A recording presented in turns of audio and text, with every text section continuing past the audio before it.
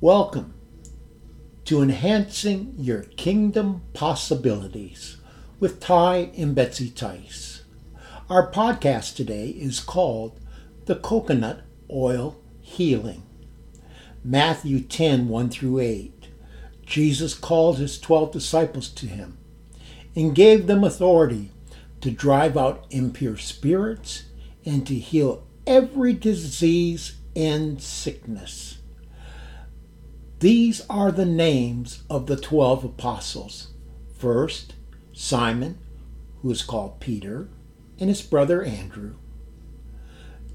James, son of Zebedee, and his brother John. Philip and Bartholomew. Thomas and Matthew the tax collector. James, son of Alphaeus, and Thaddeus, Simon the Zealot, and Judas Iscariot, who betrayed him. These 12 Jesus sent out with the following instruction: do not go among the Gentiles or enter any town of the Samaritans. Go rather to the lost sheep of Israel. As you go, proclaim this message: the kingdom of heaven has come near. Heal the sick, raise the dead, cleanse those who have leprosy, drive out demons. Freely you have received, freely give. In this passage, verse 1 reads as follows: and when he had called unto him his 12 disciples, he gave them power against unclean spirits and cast them out, and to heal all manner of sickness and all manner of disease. Later in the passage, he even instructs them to heal lepers and to raise the dead. We had been observing miracles and healings under the ministry of another. Our faith had risen as a result of seeing and hearing words of faith. Ty was ready to participate. Some friends from Faith Temple were visiting the house. The gentleman said that he was having trouble smelling because of a cold. Ty anointed him with the only oil we had available for the purpose on that occasion. Of course, he prayed the prayer of faith as well. Suddenly, our friend said that something smelled like coconuts. It was the oil that had been used along with the prayer.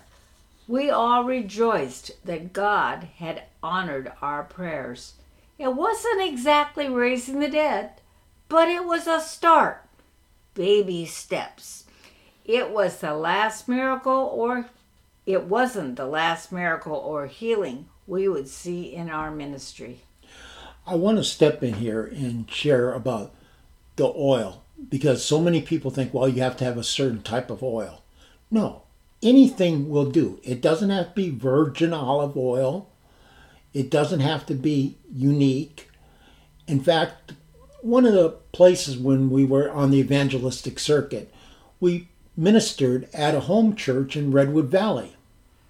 And I ministered, and after we were done and we were all gathered, two of the people there got into an argument. You wouldn't believe what they were arguing over. Whose oil was more anointed? One had gotten his from a TV evangelist, and therefore it had to have a special anointing on it. The other one had received hers from Israel, and it was blessed by that little Jewish man, whoever that was, but we don't know. The argument, to put it very simply, was silly. Let me share with you how significant the oil is. When we were in our evangelistic series, we joined an association of fundamental ministers in churches.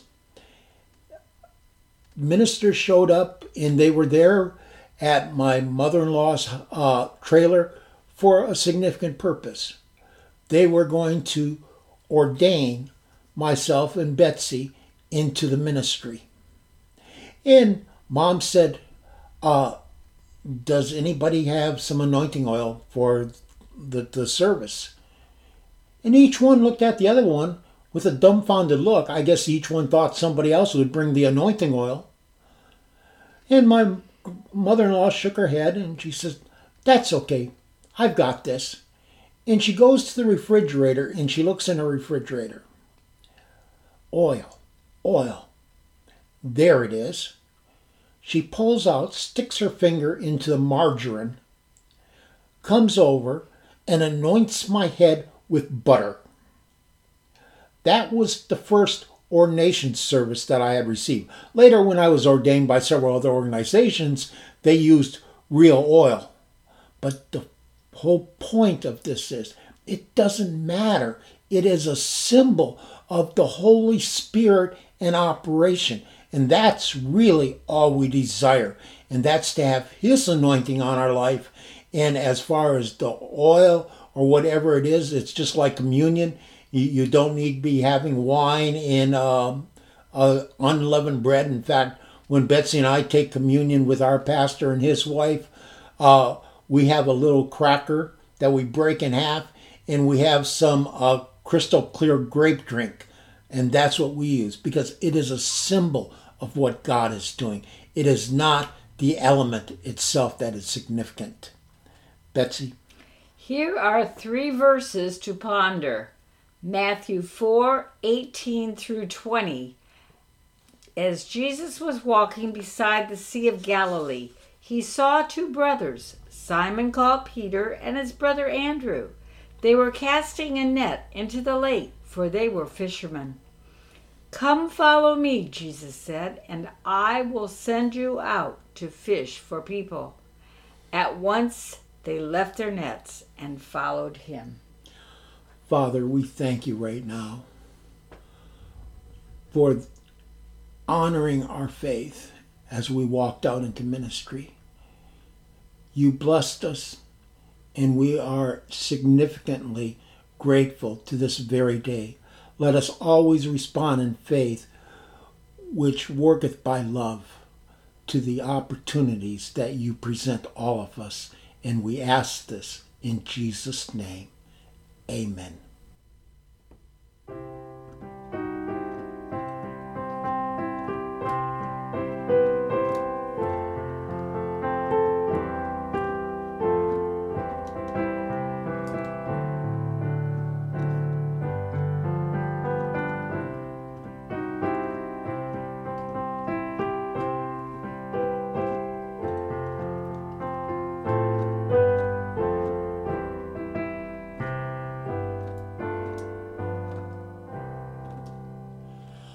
Only believe, only believe,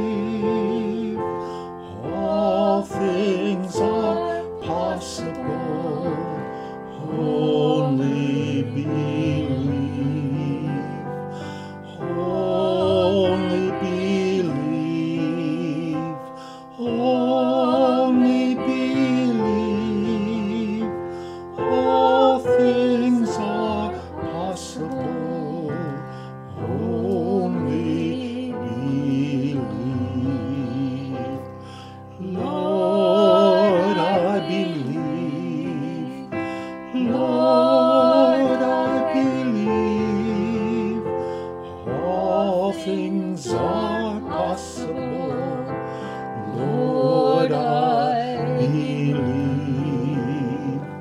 Lord, I believe. Lord, I believe.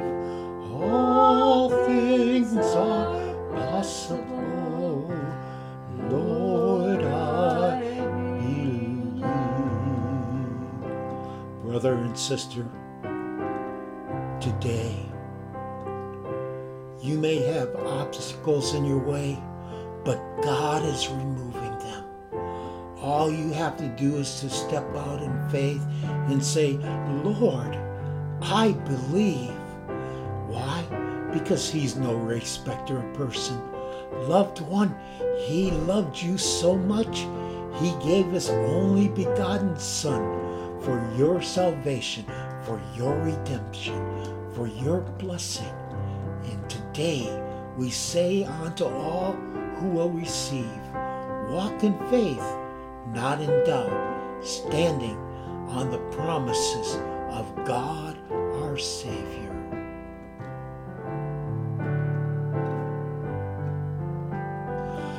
Only believe, only believe, all things are possible.